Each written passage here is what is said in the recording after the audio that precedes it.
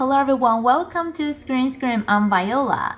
In today's episode, we're going to talk about superheroes. It's my favorite topic. The first new movie we're going to talk about today is also my favorite among the 4 movies I'm going to talk about in this episode. Let's listen to the introduction. Spider-Man Across the Spider-Verse. Miles Morales returns for the next chapter of the Oscar-winning Spider-Verse saga. An epic adventure that will transport Brooklyn's full-time, friendly neighborhood Spider-Man across the multiverse to join forces with Gwen Stacy and a new team of Spider people to face off with a villain more powerful than anything they have ever encountered. Hope I didn't ice your game, man. No one my age says those words. The first new movie we're going to talk about today is Spider-Man Across the Spider-Verse. Its prequel, Spider-Man Into the Spider-Verse, was one of the best movies on my all-time list, but I have to say that I went to watch it right after it was released, and it's super good. It's now my top 4 on all-time list. Let me tell you what's so good about it. First of all, the visual design is dope. I mean, the first episode was superb, but this one even better. It not only has artistic creativity, but also relies on technology and softwares. You may wonder what kind of softwares animators need aside from those they use for drawing. Actually, a lot. I went to a Pixar exhibition and I learned that actually everything could be turned into a program. Be it hair, fur, water, fire, spiral, anything that's in the nature that has a rule. For example, the fluidity of water, how the hair is blown in the wind, or how the spiral jumps. Engineers will be able to turn them into a program so that animators can just put in whatever situations they want and the program will generate the product in their mind. For example, in order to present the multiverse portals on Spot, the villain, the crew developed 17 new technologies. They even designed different styles for each universe so that the audience will be able to distinguish which universe is which right after they see it. And the newly developed technologies and softwares will be able to transform what the animators drew into 3D images. Besides the art design, the Spider People Union is also something very special. In the first episode, we saw different Spider People from different universes come to Miles. But this time, Gwen will take Miles to the headquarters of the Spider People Union. And in this episode, Gwen's dilemma is whether she should be loyal to the Union or to preserve the relationship between her and Miles.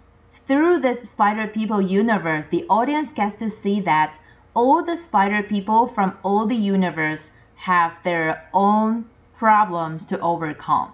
All in all, I have to say, it's not only the best movie this year, but also one of the best movies in the history. And now, as we're going to move on to the second new movie we're going to talk about today, although today's theme is superhero, the next movie we're going to talk about is the only one that's not related to superhero, and actually it's somehow the opposite. Let's listen to the introduction. The Conference. On January 20th, 1942, high-ranking representatives of the German Nazi regime met in an idyllic villa on the Great Wannsee in the southwest of Berlin for a meeting that went down in history as the Wannsee Conference. Because of its scope, fatality, and consequences, perhaps the most terrible conference of human history. Present are 15 leading men of the SS, the NSDAP, and the ministerial bureaucracy. They were invited by Reinhard Heydrich, head of the security police and SD, to a meeting followed by breakfast. The exclusive topic of the approximately 19-minute discussion is what the National Socialists called the final solution to the Jewish question, which means the bureaucratically strictly planned organization of the systematic mass murder of millions of Jews from all over Europe. A fictionalized TV film on the occasion of the 80th anniversary of the historical event, based on the minutes of the meeting written by Adolf Eichmann at the time. Die Gesamtlösung der Judenfrage ist nämlich genau das. Die Endlösung der Judenfrage. The second new movie we're going to talk about today is a German work. And as I mentioned, it has nothing to do with superhero, but related to one of the most notorious conferences in the history. I'm pretty sure it's a period of history that Germans don't really want to talk about, but of course, you still need to face it. So it's probably very difficult for German to make this film. So it's really a special challenge for the director to film the conference, especially because he thinks that this movie talks about a conference that's really difficult to imagine and it's horrible. So the point is never representing the images or appearances of the people who attended the conference. You know, because a lot of movies that are based on true stories would pick actors that actually look like the real people. But after discussing with the casting director and producer, the director decided that the crew as a whole is the most important point, because the protagonist is the conference itself. As we heard in the introduction, the blueprint of the story is based on the minutes of the conference taken by Adolf Eichmann. Heard that this is the only record of this conference so far. And since it's a historical event, actually there are a lot of researches and documents related, but it's still somehow difficult to make it into movies. You know, the minutes is just record of how the conference was progressing and their conclusions. It's not transcript after all. So after a lot of researches, reading, and watched a lot of movies related to Nazis, and discussions, conferences, worries, suspicions, the director finally decided to take this project. It's a very special challenge for him, and I believe for German as well. So if you're interested in this specific historical event, I recommend you to watch the conference. It's pretty good. Before we move on to Top 007 and continue talking about superheroes, let's review what we had from last week first. Top 3, Guardians of the Galaxy Volume 3. Top 2 was Fast and Furious 10. And Top 1, The Little Mermaid. Let's listen to Top 7 to Top 4 and figure out who's the first superhero we're going to talk about at this section. Top 6, Blue Giant. The Boogeyman. Scary things we don't understand. Our minds try to. Top 5, Guardians of the Galaxy Volume 3. I'm done running. Top 4, Spider-Man Across the Spider-Verse. I love you, Miles. The Flash. Because this is the world where my mom lives. I'm not gonna lose her again. Alright, I think you understand the reason why I picked superhero as the topic of today's episode.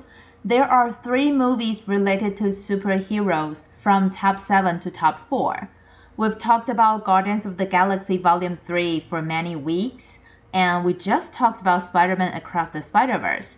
It's on the charts because it was released in the US earlier than Taiwan. It's a very rare situation. So, I'm going to talk about The Flash. Even though I'm a Marvel fan, I know very little about DC. I can still talk about what's so different about this Flash. First of all, there are 2 Flashes. 2 versions of Flash were both played by Ezra Miller, and his character actually showed up in DCEU for 3 times, if I remember it correctly. But to Ezra Miller, this episode is the real origin movie for The Flash. Although there were some controversies related to Miller, the director and the producer were very surprised and amazed by Miller's devotion and passion. In The Flash, Ezra Miller played two versions of Flash. Their characteristics are totally different. One is very sensitive and anxious about the difficulties and his childhood trauma, and the other doesn't really care about everything and is a little bit silly. Besides The Flash, there are actually two Batmans in The Flash. The first one is the most representative Batman, the very first one, Michael Keaton. And the other one is the one just left the role, Ben Affleck. The director also loves Ben Affleck's devotion and passion towards his character. But producer Barbara Muschietti also thinks that Michael Keaton demonstrated the devastation of the old Batman very much, but at the same time, he's very energetic. If you're a DC fan, definitely go watch it. Even if you're not, if you are interested in superhero movies, you can still go watch The Flash. I'm not so interested though. Let's listen to what we're going to talk about next. Top 3. Fast and Furious 10. You might want to buckle up.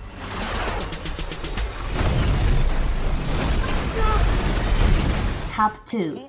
The Little Mermaid. She got legs, you idiot.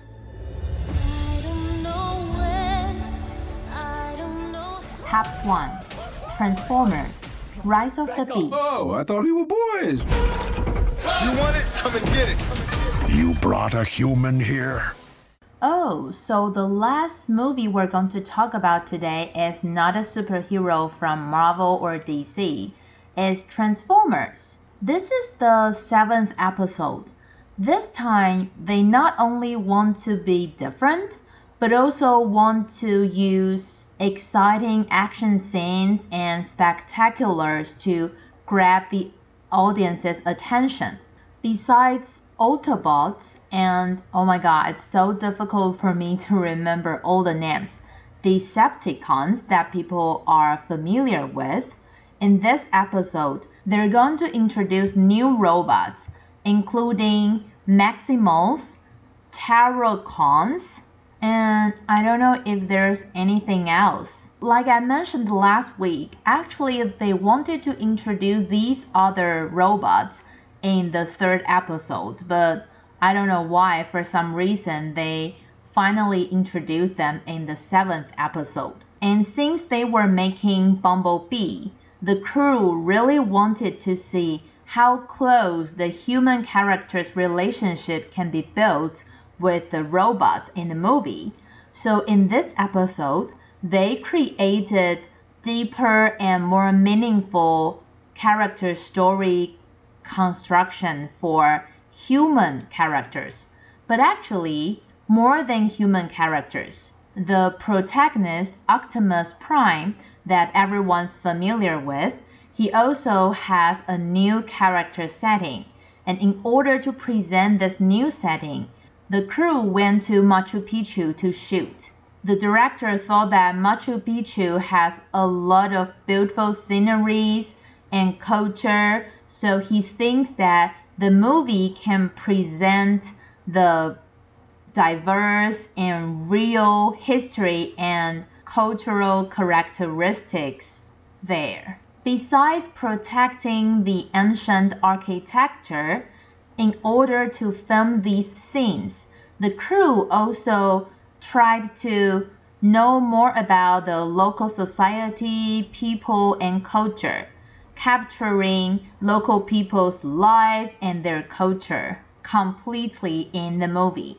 Although the 4th and 5th episode of Transformers were mediocre, or I should say they were disappointing. I think I can say that.